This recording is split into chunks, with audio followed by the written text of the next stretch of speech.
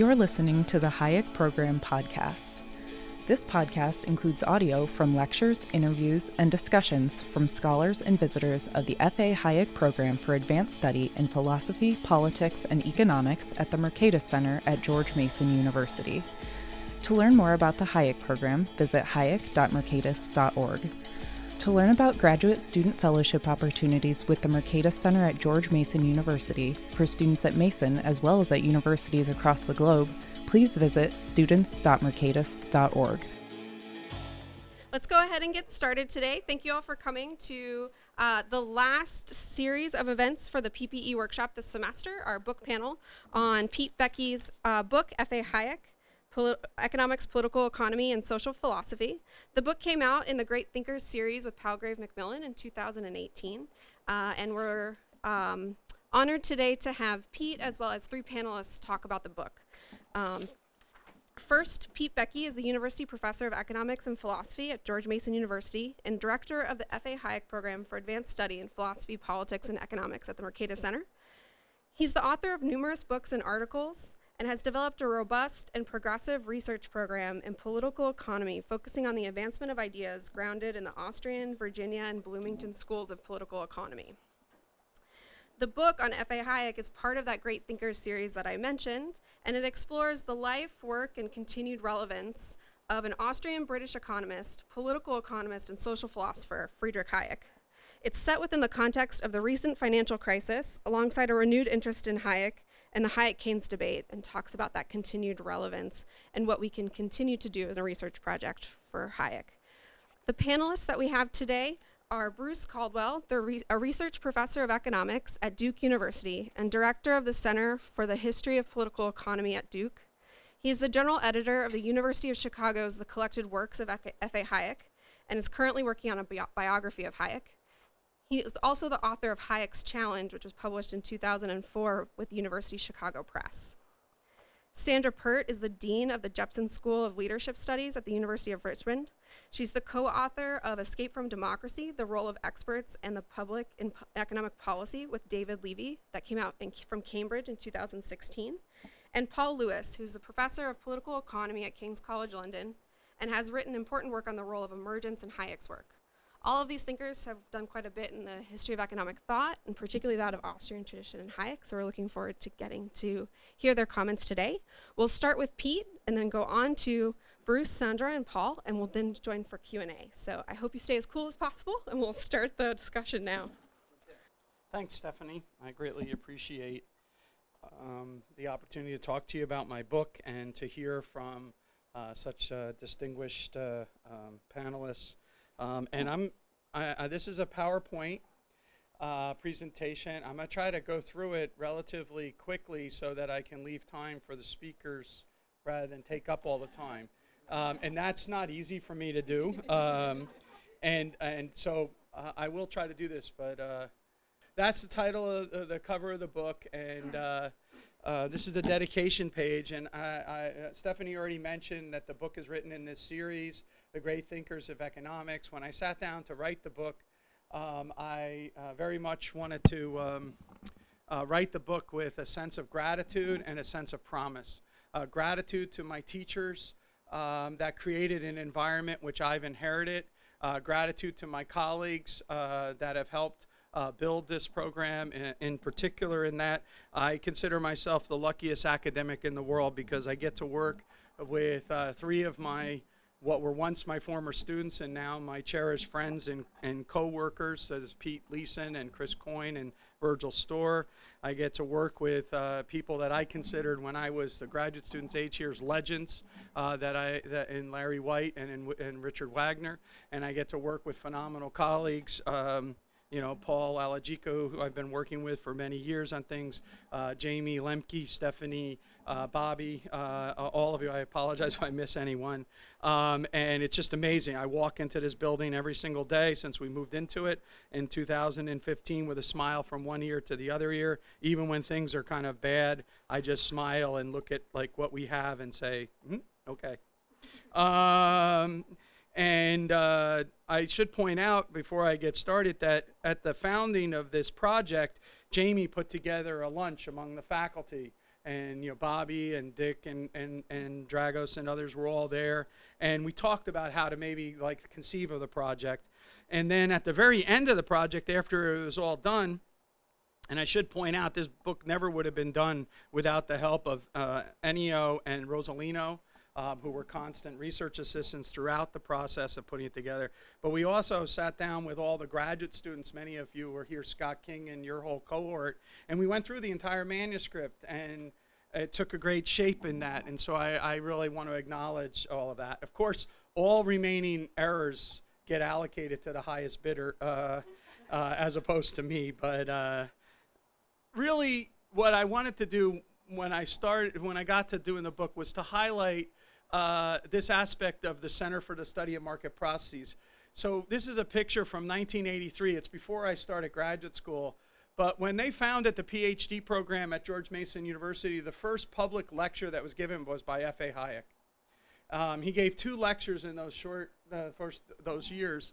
And Don Lavoie, who's the second one from my, second one in from the from this side, right behind Hayek. He was my teacher, and he was the founding sort of inspiration in a lot of ways of what we try to do here in our program. Karen Vaughn was the one who made it all possible, and Rich Fink, who was the original start at the center. And without these people, and one of the key things about what they did was they dealt with Hayek's ideas not as either sacred texts to be worshipped or a closed chapter in history of economic thought. But from day one, they taught us that what mattered wasn't so much what Hayek said, but what Hayekian ideas can do and where they can go. And I tried to write this book in that spirit for this series.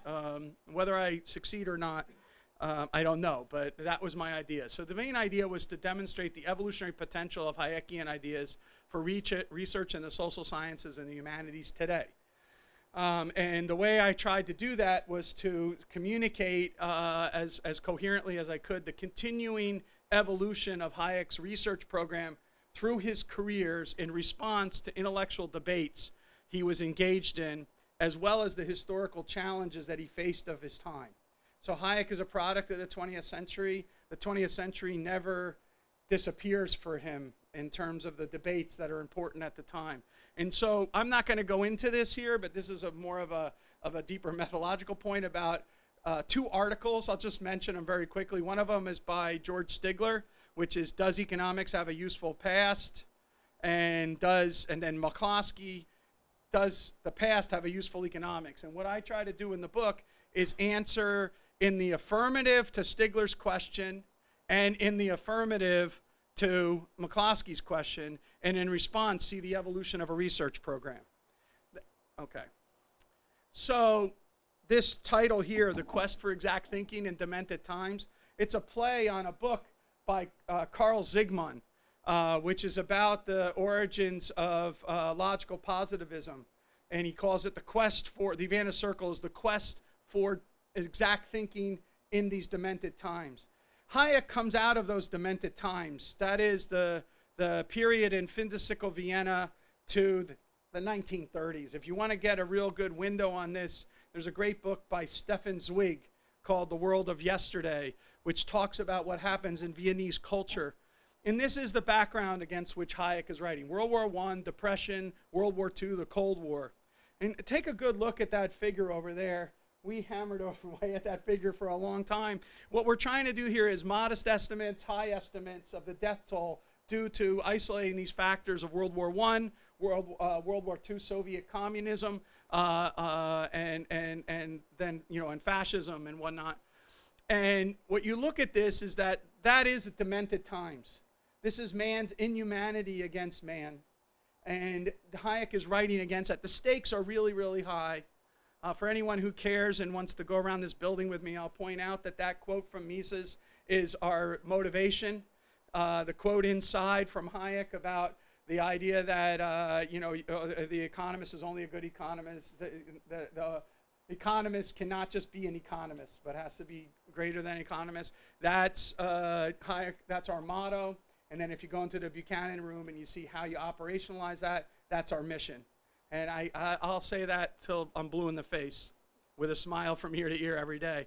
But Hayek's unique answer was that there became an alliance that threatened to turn the social scientists into tyrants and destroyers of civilization. And that alliance is the alliance between statism and scientism. And so in fact, dealing with the quest for exact thinking in demented times, when people turned to the idea of statism and scientism, what they produced as an unintended consequence of that was that chart over there. And Hayek is agitating against that. He wants to have a social science which rejects these. And so that the economist is not a tyrant or a destroyer of civilization, but instead a student of civilization. So what I try to do in the book is develop the arc of Hayek's career. And again, I want to turn as much as time over as possible to these three, so I'm going to go through this really quick. But I divide the period of his career. It's awful hard, right, when you're dealing with someone who starts writing in the 1920s and ends at the end of the 1980s. That's a long career, okay? And these dates don't exactly always line up. But basically, the first period of time is from roughly 1920 to 1940, is Hayek developing his economics as a coordination problem research program. And then from 1940 to 1960 is Hayek developing his abuse of reason project. And then from 1960 to 1980 is Hayek developing his restatement of liberal principles of justice and political economy.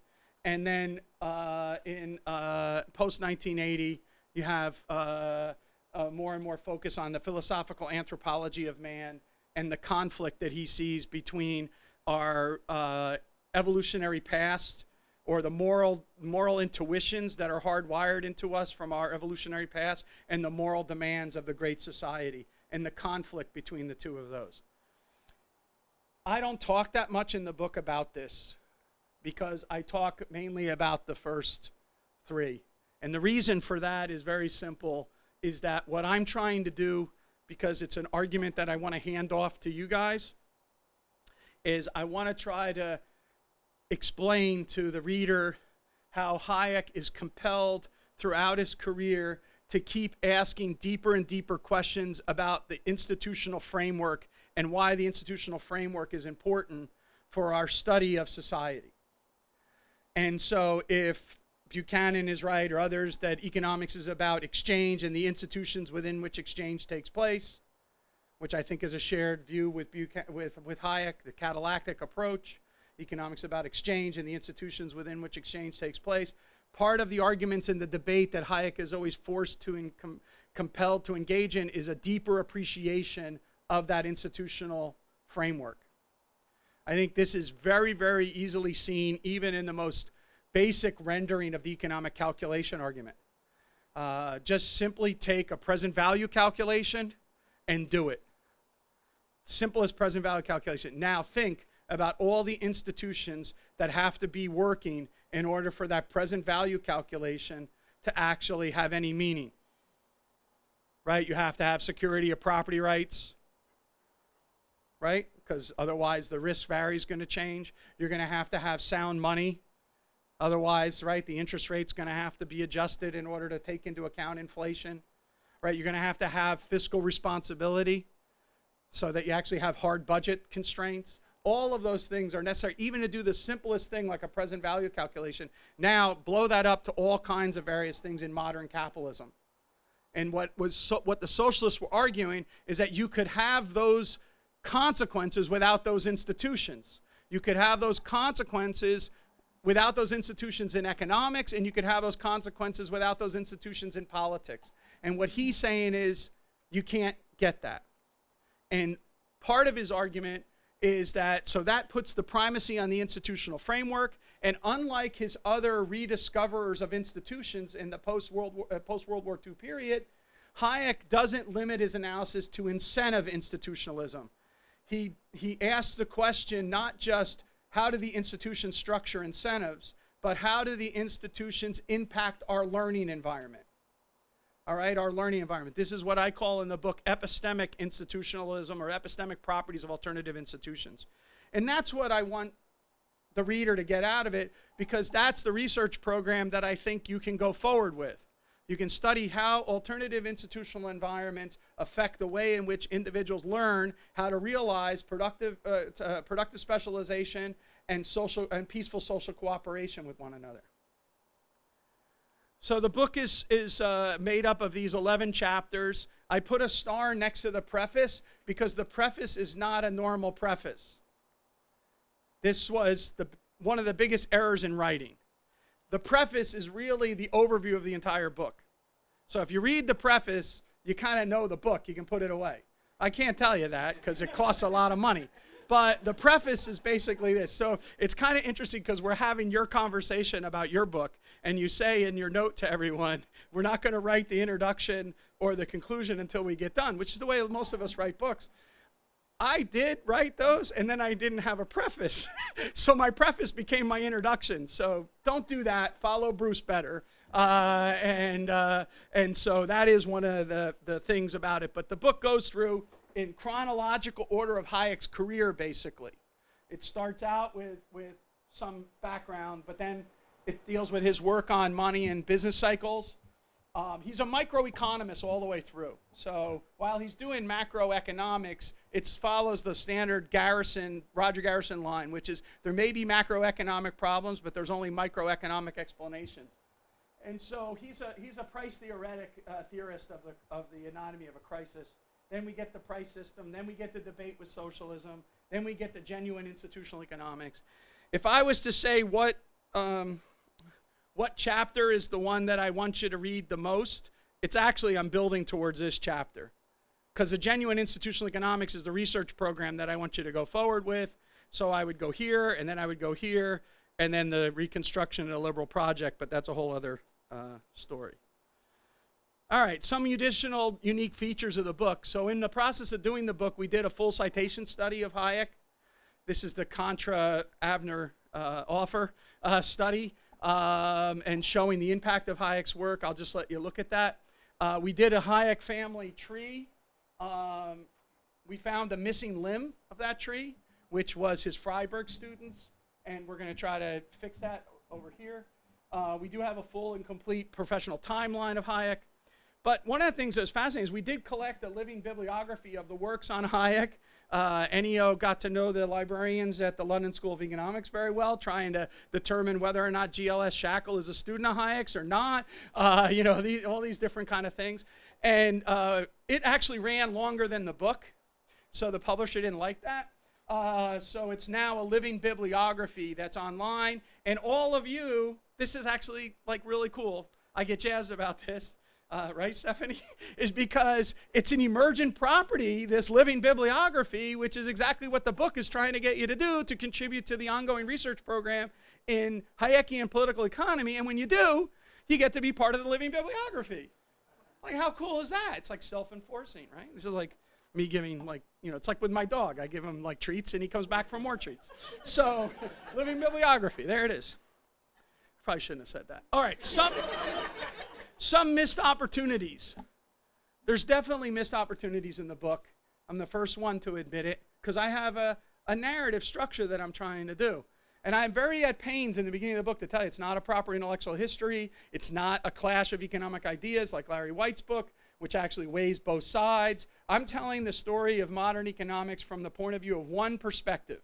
And I'm giving that perspective many different bites of the apple when countered with arguments. It's just the evolution of one argument to try to get you. But what do I miss?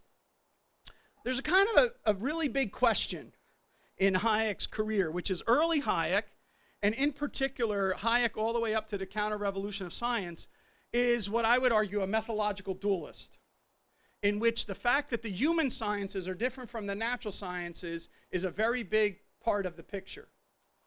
But later in life, that's not the emphasis that he stresses. He stresses instead the difference between sciences of complexity and science of simplicity. And I don't address that transformation of Hayek's thought because I'm pushing this idea of the human sciences kind of idea. And so I'm very vulnerable on that idea. And as a result, I don't give enough credit to Hayek's sensory order, which is in the book. It doesn't play as significant a role as it could in other narratives. But if you go back and you're focused on this, I've made an argument that the sensory order doesn't really help me here. So someone would have to prove that to me in order for me to emphasize it. In Hayekian studies, this is a big miss. In Hayekian political economy, I'm unpersuaded still to this day. I also don't make as much out of philosophical anthropology of Hayek's as I should. I have some passages of that, and that's because this extended order in the liberal project is a huge problem that we face. And how does our evolutionary past and group selection kind of ideas? So again, I think that another take at this project would have emphasized those two things. Complexity and emergence as opposed to subjectivism and human sciences, and more about this issue of group selection and our evolutionary past and overcoming that for that. Instead, when I push to this, I just make an argument for basically cosmopolitan liberalism, which again, it harks back to Robbins as much as it does to Hayek. So I'm trying to recapture something that was before all of these arguments. Okay, so what's the continuing relevance? The way I see it is, first and foremost, for those of you who are economics, is Hayek, which all of you are, Hayek is an economist. And he's an economist whose time has not yet come. Meaning that he is an economist that wrote in the 20th century, but is a 21st century economist, because economic theory hasn't yet caught up to his understanding of the price system and the dynamics of the market. And so it's back onto you guys to develop an ongoing research project on the epistemic properties of a market economy. The second question is, and dynamics of adjustment. The second one is development of a genuine institutional economics.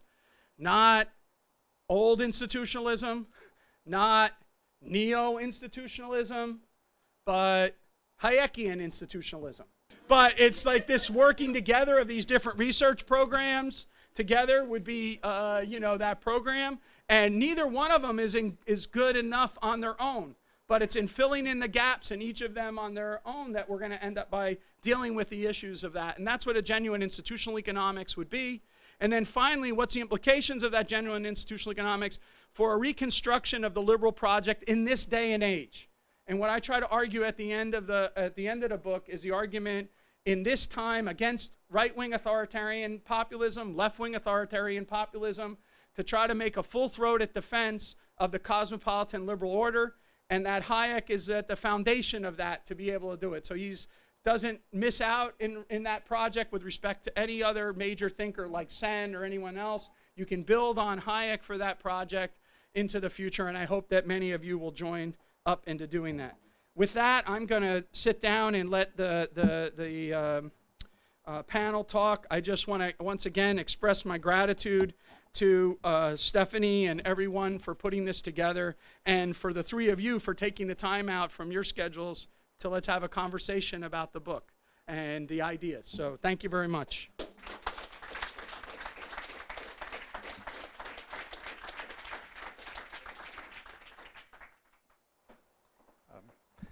Thanks, Pete. I was going to summarize your book, but I guess I'll do something different instead. Well, for those of you who've seen the book, if you look on the back, you'll see that I wrote a blurb for it. So I am a fanboy, okay? I'm not going to get up here and have a lot of criticism of Pete. I'm also in very good company. Israel Kirzner, Vernon Smith are both on the back. But I have to say, when first approached to write a blurb for the book, I really didn't want to do it, okay?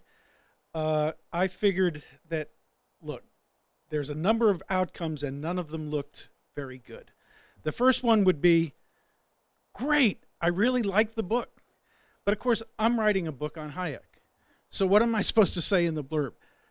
Don't buy this book I've been working on for 10 years? Buy Pete's book? I could say that, but I wouldn't want to say that, okay? So this would not be a good outcome.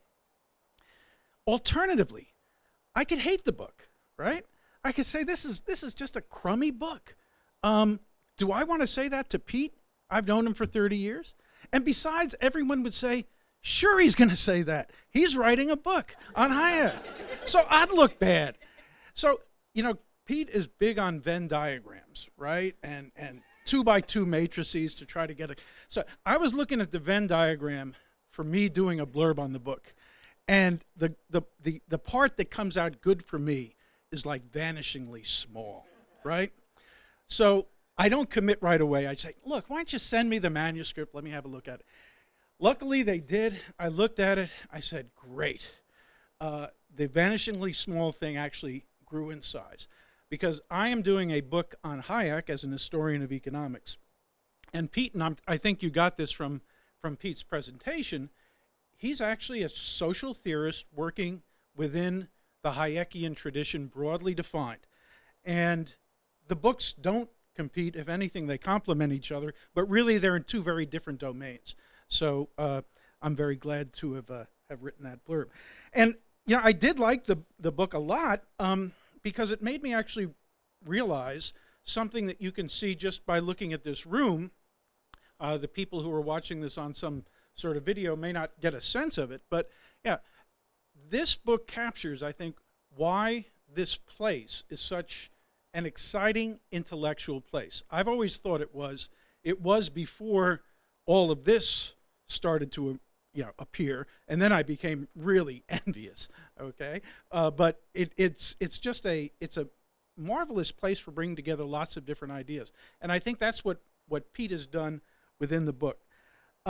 So I'm going to give you 3 reasons why I like the book, and then I'll turn it over to my co-conspirators here. Now, the first reason is the book is like being in a conversation with Pete. Okay. Now, there's some snickering in the audience. Okay. I don't know if any of you listened to the podcast about the book where Rosalino is interviewing Pete, and they're going back and forth initially.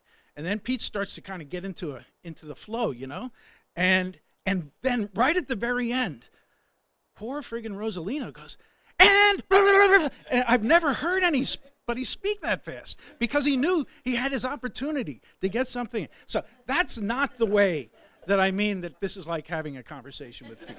Okay, I didn't want to be misunderstood because I know that that's the way some people are going to think of it. Really.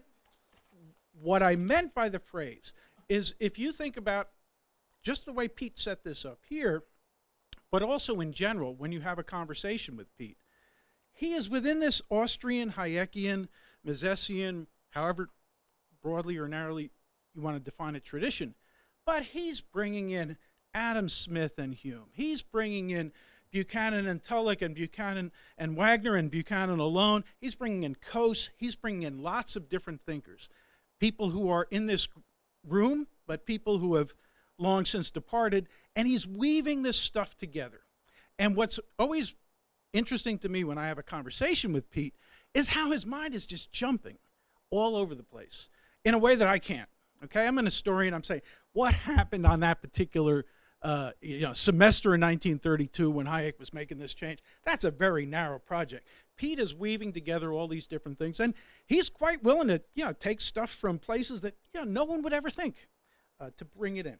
So that's one way in which it very much reflects Pete, but it also reflects the tradition that I was trying to describe, I think, that has grown up here. Let me just take a look. Okay, he mentioned epistemic institutional. Another thing is Pete always is making up these phrases, which are useful phrases, but it's hard to keep up. I still, between mainline and mainstream, I always get them mixed up. But that's me. I actually like robust political economy, which is a phrase that you were using a few years back. And I think that that's another way, anyway, of trying to capture this project. Okay, a second reason I really like the book is that he attempts to correct errors that are made, I think, anyone who's worked in the tradition knows. Lots of people want to dismiss it, so they attribute to it ideas that no one holds, basically. And he actually summarized these in an early chapter. But what's rich about the book is that he picks up on this in various parts in the book. And like Pete, I want you to buy his book, okay? So I'm not going to give you too much description. But, one of them is where he talks about knowledge versus information, the way that information is treated in mainstream economics versus the way knowledge is treated within the Austrian tradition, broadly defined. I always say broadly defined when I talk about Austrian tradition to include all these other people and groups that Pete weaves in there. That it's not just an appreciative theories when the Austrians talk about knowledge. It's not just an input into mathematical formalization. Rather, it's a different way of looking at things. And there was actually a very nice contribution in Econ Journal Watch with Dan Klein edits on knowledge versus information, getting a number of different people to contribute to that. But I think that this is an issue that has still not obviously been appreciated. It certainly also came up when, I guess it was the 40th anniversary of Hayek's Nobel, when you had the Kerzner and then a number of other Nobel Prize winners, Vernon and others, and just the difference between the way the mainstream economists were understanding what Hayek was doing and the others was really quite profound. Another part. I mean, I'm a person who did the editor's introduction to The Road to Serfdom, and I really appreciated making the point that Hayek's was not a slippery slope argument. But I think what I really liked about your treatment of it was you made the argument that it was an indeterminate instability argument, which was I read that and I thought, that's right. He actually, I was always saying, well, it's not a slippery slope, but I wasn't saying what it was. And I think you actually have captured in many ways what he was trying to do there.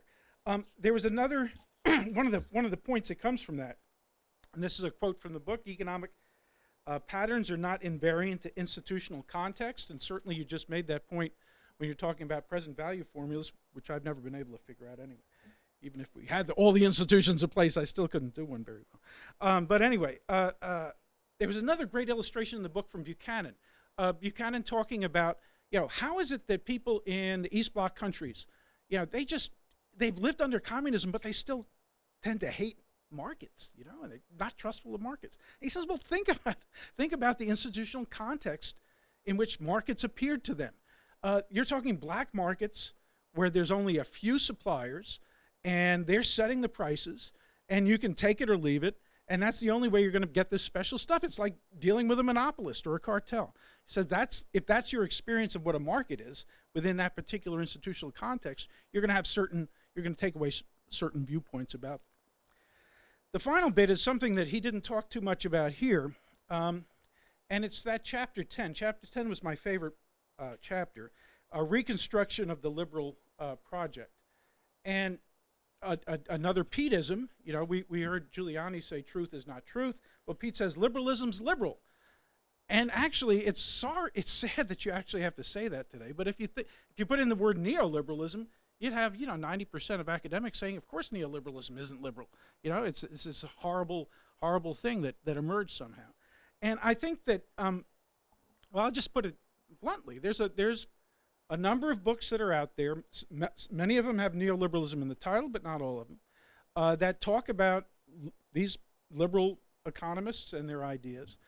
And sometimes it's dealing specifically with them, sometimes they're peripheral to the story, and it's a larger story. But often they are represented as being anything but liberal, and indeed being racist, and providing ammunition to the alt-right, and Pete, in a very nice footnote 7 of that chapter, calls out some of the people who are affiliated with parts of the Austrian tradition and saying, look, if you view the importance of this tradition as being simply to say, I can say whatever I want, and I've got freedom of speech, so you can't call me out on that, and I can take the most obnoxious view possible, and you can't call me out on that. That's not the essence of the tradition. The tradition is something that actually comes through in a book that I wrote another blurb for, okay? Quinn Slobodian has a book called Globalists. And I said, this is the best book on neoliberalism I've read. And it was true, and that shows you how many bad books there are in neoliberalism out there. So I was actually telling the truth there. But the reason that I like the book, actually, I read the manuscript for Harvard University Press before it was published and gave them a lot of things that I would have said differently. But what I said in my reader's report was, his villains are my heroes. Okay, that these Austrians that were writing after empires had collapsed after World War I were trying to say, how do we avoid the sort of populist misery that is emerging in all these different countries, sometimes from the left, sometimes from the right, but horrible. And they were saying, well, cosmopolitan liberalism is a way of trying to integrate countries and avoid some of these awful things. And I think that message obviously is quite alive today, or important to promote today, and has to push back against the people who are trying to portray liberalism as somehow some sort of a perverse ideology. Because I actually think it's one of the few hopeful signs that we can look at in this day and age. So thank you, and thanks, Pete, for writing a great book. Hello, I'm Sandra Peart. It's wonderful to be here.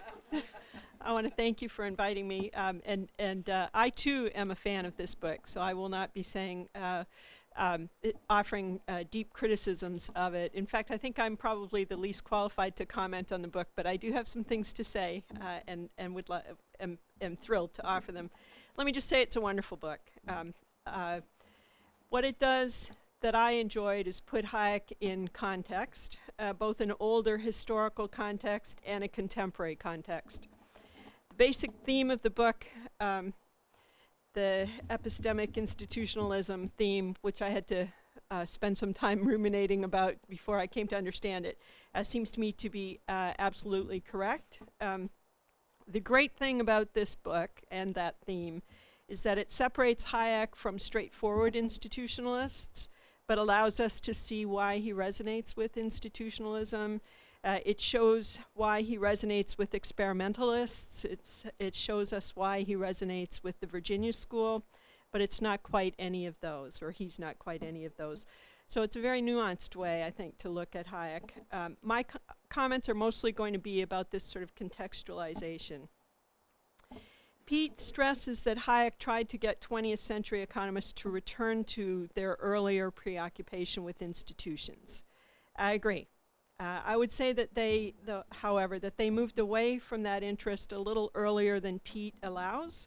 I agree with Larry White that there was a turn late in the 19th century away from laissez-faire. To that, I would add that the turn away was the result of economists increasingly questioning the Smithian presupposition that people are able to make reasonably good choices in whatever institutional framework they operate within. As economists came to question this, they also at the same time came to see themselves over time as better able to see what ordinary people should do. They developed models that prescribed what people should do. And then when they observed that people didn't do these things, they saw those as proof that people were irrational. And they turned away, as White and Terence Hutchison before him observed, from laissez-faire. That turn is evident in the economics of William Stanley Jevons and in Marshall. Pete writes that classical economists through Marshall, through the early neoclassicals, were all preoccupied with change, with thinking about how to find institutions by which people could be induced by their own choices to contribute as much as possible to the needs of others. I agree with Pete that Marshall has a lot to say about what happens by way of adjustment, but I think that he, like Jevons, has an idea that the theorist is superior and needs to design institutions that bring people into equilibrium. So, for instance, Marshall recognized variations in the rate of impatience among consumers with a clear presumption on his part in favor of prudence. He writes about variations in rates of time preference influencing savings rates and consumption patterns. So here's a quote from Marshall. People buy things, he would like them to buy things which will be a lasting source of pleasure rather than those that will give a stronger but more transient enjoyment. To buy a new coat rather than indulging in a drinking bout, or to choose simple furniture that will wear well rather than showy furniture which will soon fall to pieces. You can see where the theorist is. He's got a clear idea of what people should be doing. And the key problem that emerges at about this time is that Economists come to see some people, some groups of people, as being particularly susceptible to these flaws. And so the story becomes racialized. The laboring classes are said to be particularly susceptible to high rates of time preference, to drinking bouts, and so on, and suboptimal rates of savings.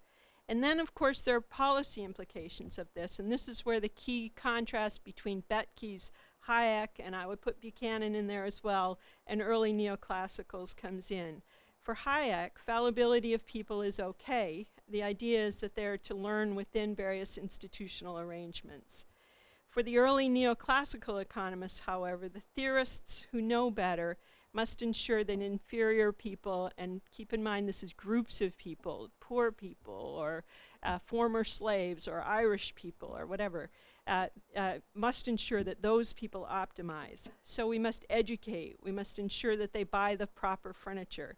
In the words of the eugenicist Sidney Webb, we must interfere, interfere, interfere. So that's the context in which the turn away from laissez-faire occurs.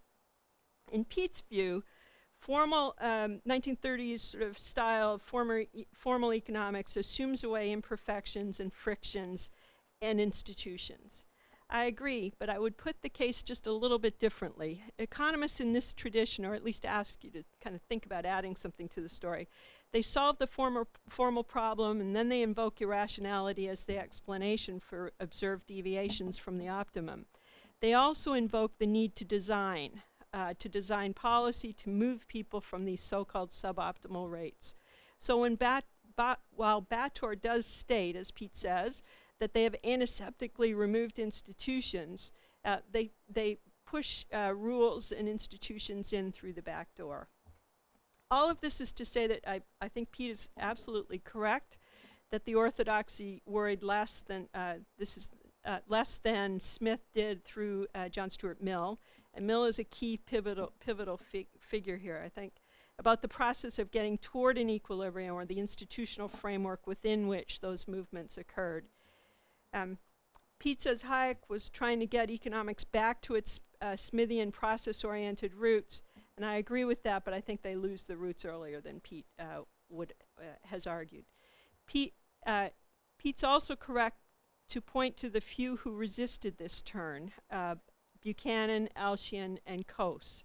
Law and economics and public choice, at least of a certain type, have much in common with the Hayek in Pete's book. Pete mentions Koopmans in his book, and I want to expand a little bit on that because I think it helps kind of flesh out the story. And it's important because Koopmans then ties to the early Virginia school. So, well, he doesn't, but his counterpart in the debate does. So I'm going to use Koopmans and Vining, Rutledge Vining, as his foil. I mean, they have a debate. The story reinforces that they have something significant in common, the Virginia school, with Hayek. Vining insisted that the statistical techniques used by Koopmans to impose a model on the data were unwarranted. More than this, it was no longer straightforward to conclude that observed choices represent failures in optimization. In this respect, I further suggest, and I think this is in line with Pete, that the contrast is between Hayek and the Virginia school on the one hand and the orthodoxy on the other. So I'll just read a little bit from this debate. The debate concerns the desirability of imposing a theoretical economic model on data for estimation.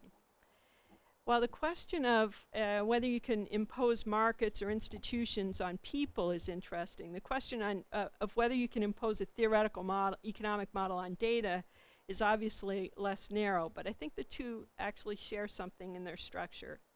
So Koopmans opens the debate in a 47 article, Measurement Without Theory, in which he assumes that the economic theory is complete, it's correct, and it's unchanging. And it forms the optimal basis then for econometrics. He attacks the statistical procedures of the NBER for being atheoretical. For his part, Vining replied using words like discovery and search, and here's the response. He writes, and this is 49, the work of Burns and Mitchell that is being criticized purports to be a work of discovery and hypothesis seeking, and it is not clear at all what meaning should be given to efficiency in this context. Statistical efficiency is an attribute of an estimation and testing procedure rather than of a procedure of search. Discovery has never been a field of activity in which the elegance of conception and equipment is of prime consideration. Vining further suggested that there's more to the study of economics than the sum of individual optimizations. I think, he writes, that we need not take for granted that the behavior and functioning of this entity can be exhaustively explained in terms of the motivated behavior of individuals who are particles within the whole.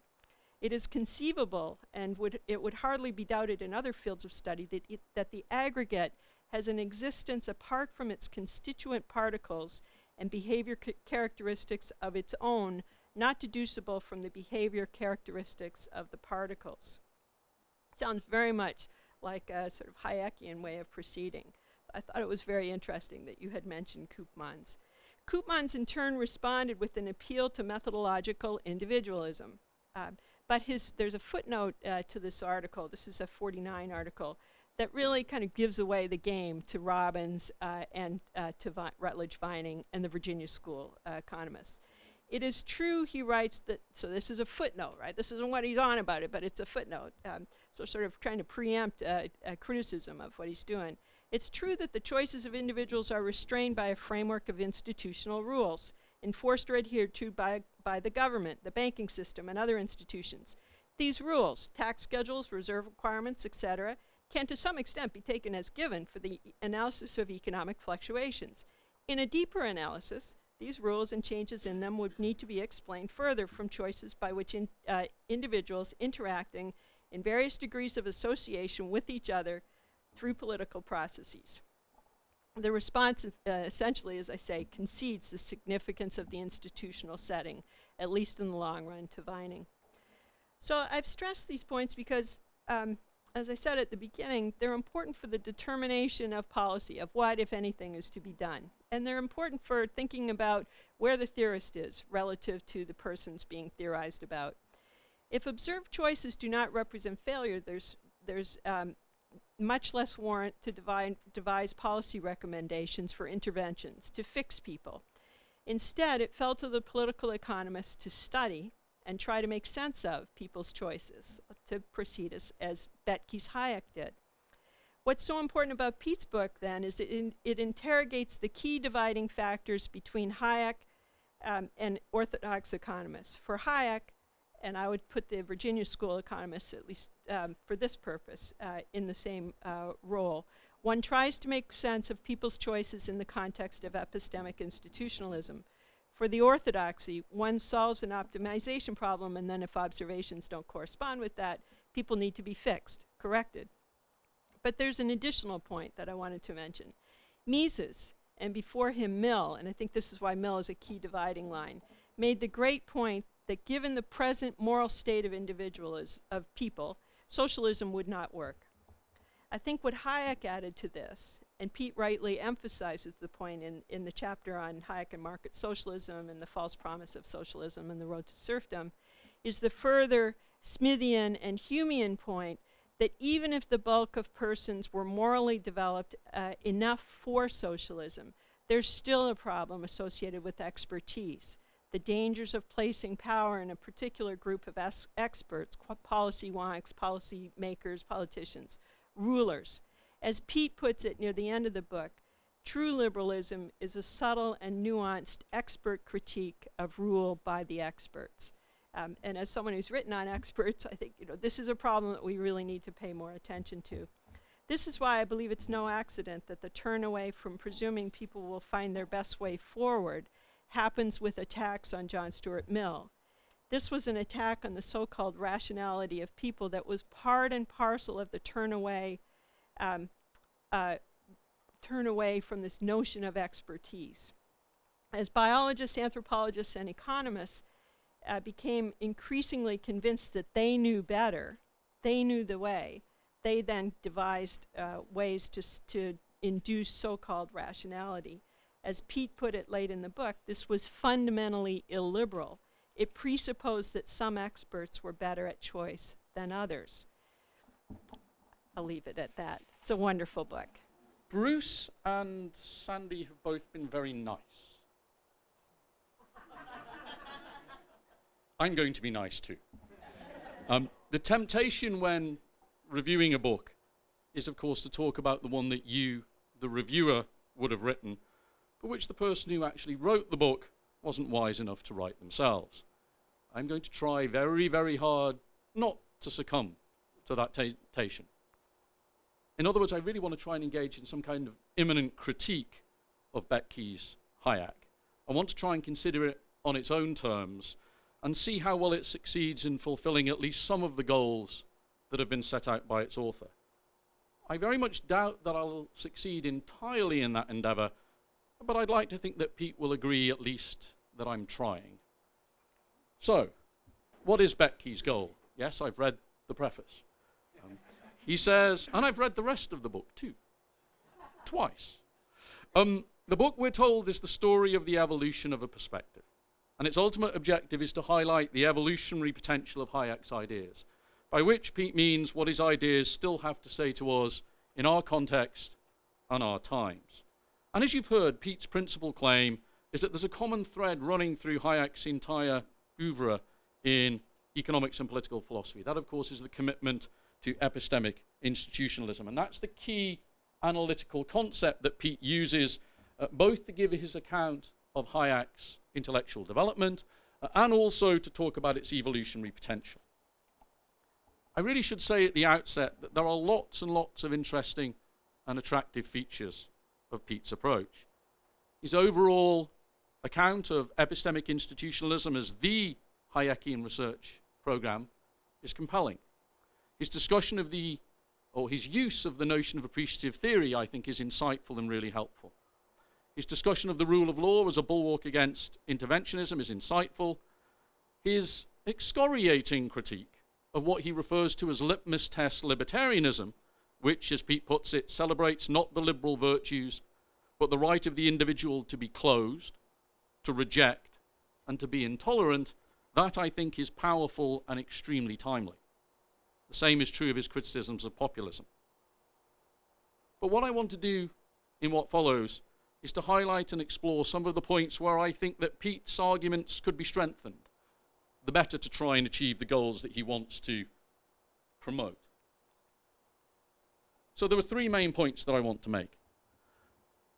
The first concerns the interpretive strategy that Pete adopts, and it's up there on the OHP, and what the approach involves, we're told, is Hayek's version of institutional economics must be read back in an explicit way into his early writings. Now that certainly brings considerable advantages. Not the least of them is that it enables Betke to identify a really strong narrative thread, centering on the notion of epistemic institutionalism that runs right through his account of Hayek's intellectual career. But that interpretive strategy, I think, also comes at a bit of a price. And the reason is that by placing so much emphasis on epistemic institutionalism as that common thread, by reading it back into Hayek's work, I think this approach tends to flatten out Hayek's intellectual trajectory perhaps more than is warranted. What I mean by flattening out is that it makes it harder than it might otherwise be to acknowledge the extent to which Hayek's understanding of the epistemic role of institutionalisms displays what you might term an upward trajectory. It involves Hayek developing his ideas, and it yields new insights over a more extended period of time than is perhaps readily apparent from Pete's narrative. I should say, by the way, there is nothing in what I'm going to say that Pete doesn't already know. He knows all this. My point is more an issue of selection and emphasis.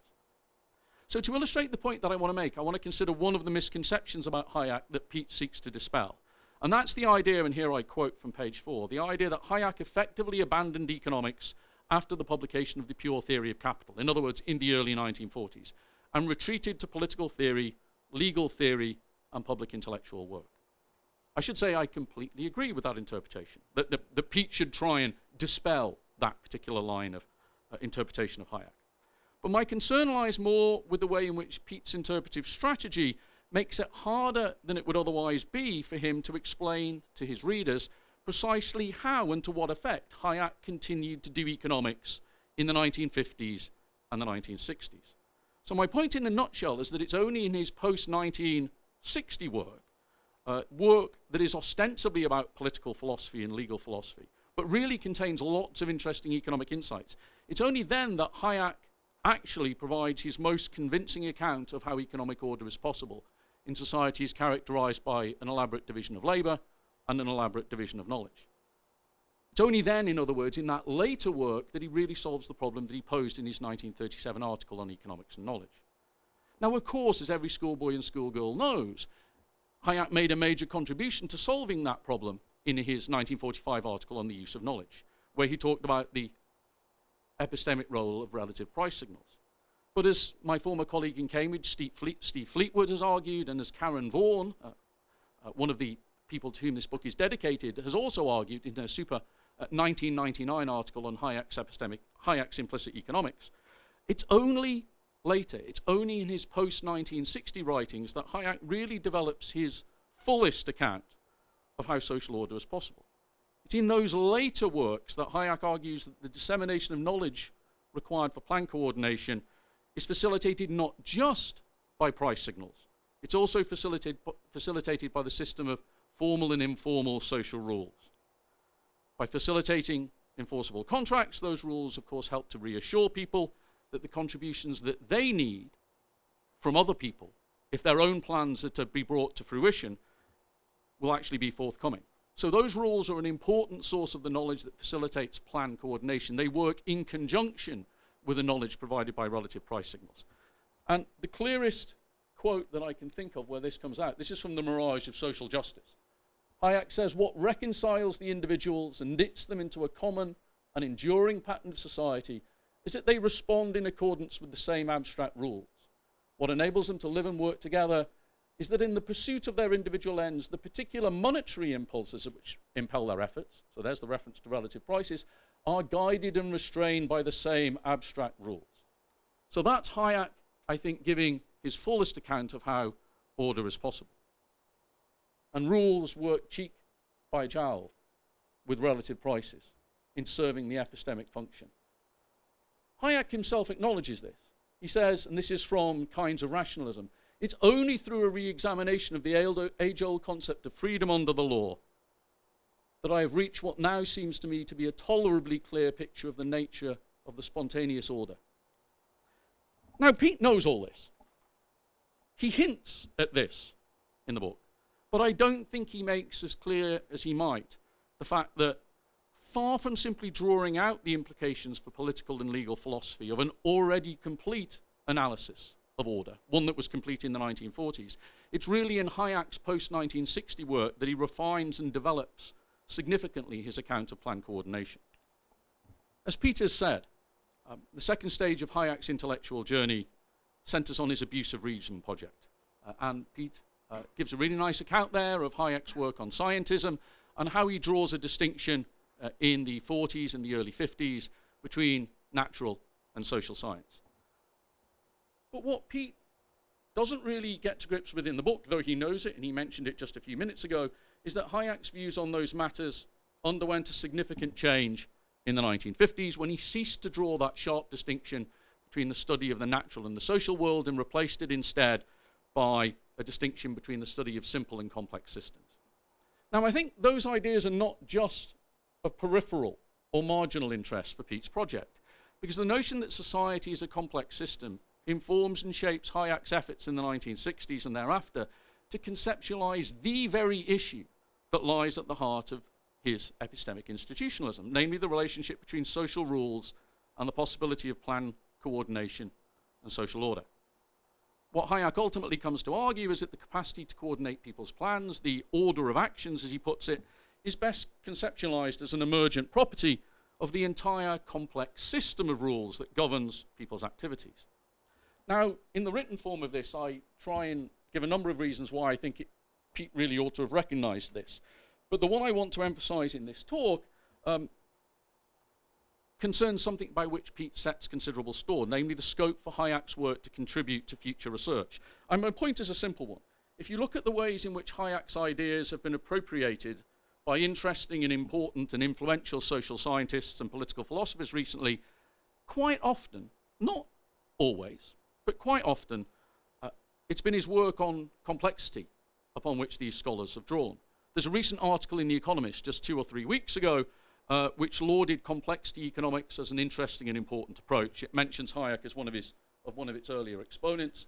And here is just a list of what I think of as being really interesting and important work that has used Hayek, and in particular used his work on complexity theory.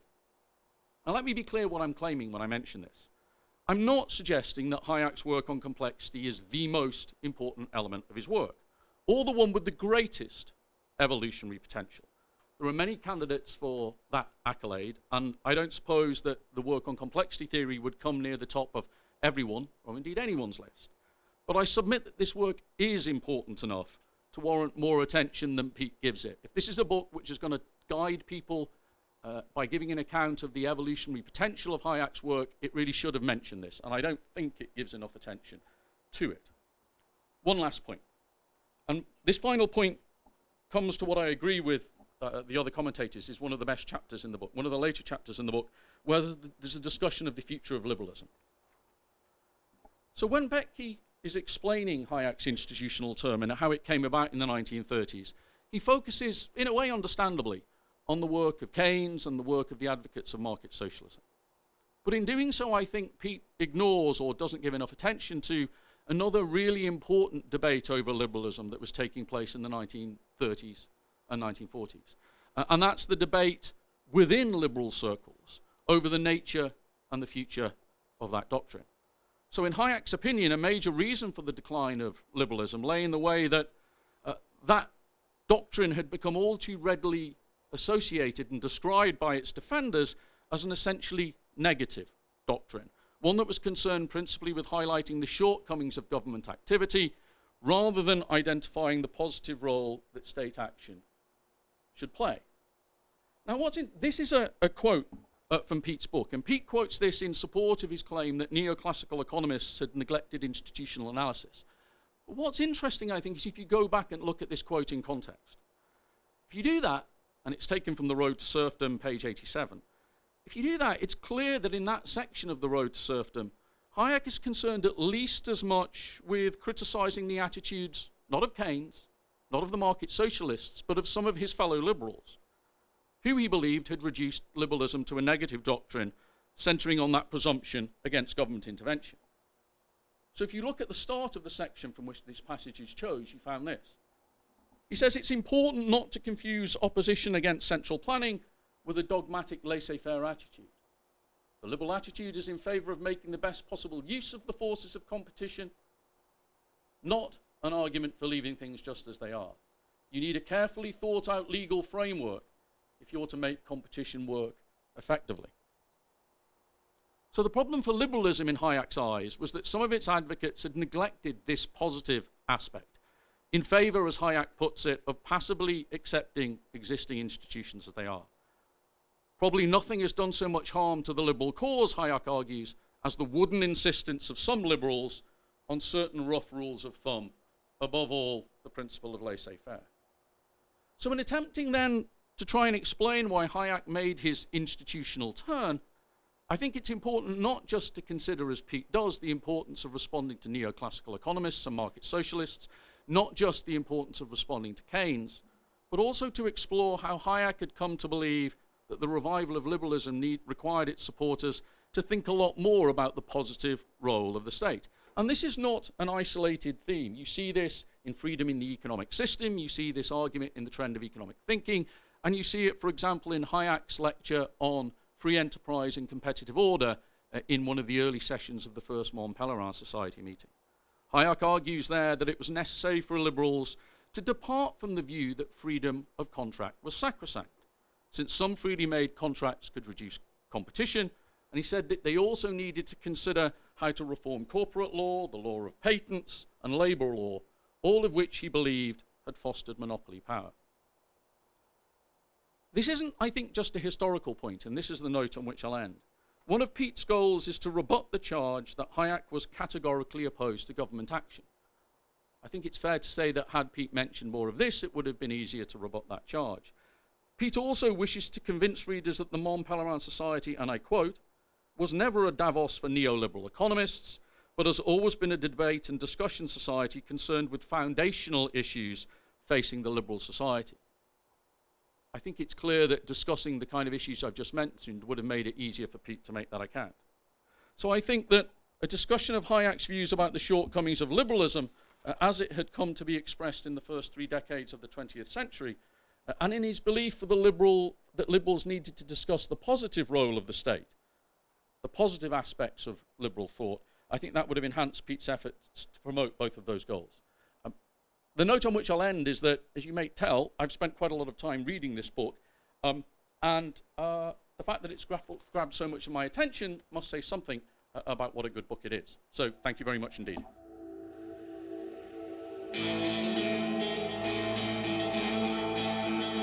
Thank you for listening to the Hayek Program podcast. To learn more about the research, scholars, and work of the Hayek Program, visit hayek.mercatus.org. For more information about graduate student fellowship opportunities for students at Mason as well as at universities across the globe, please visit students.mercatus.org. We hope you recommend students to our programs or consider applying yourself.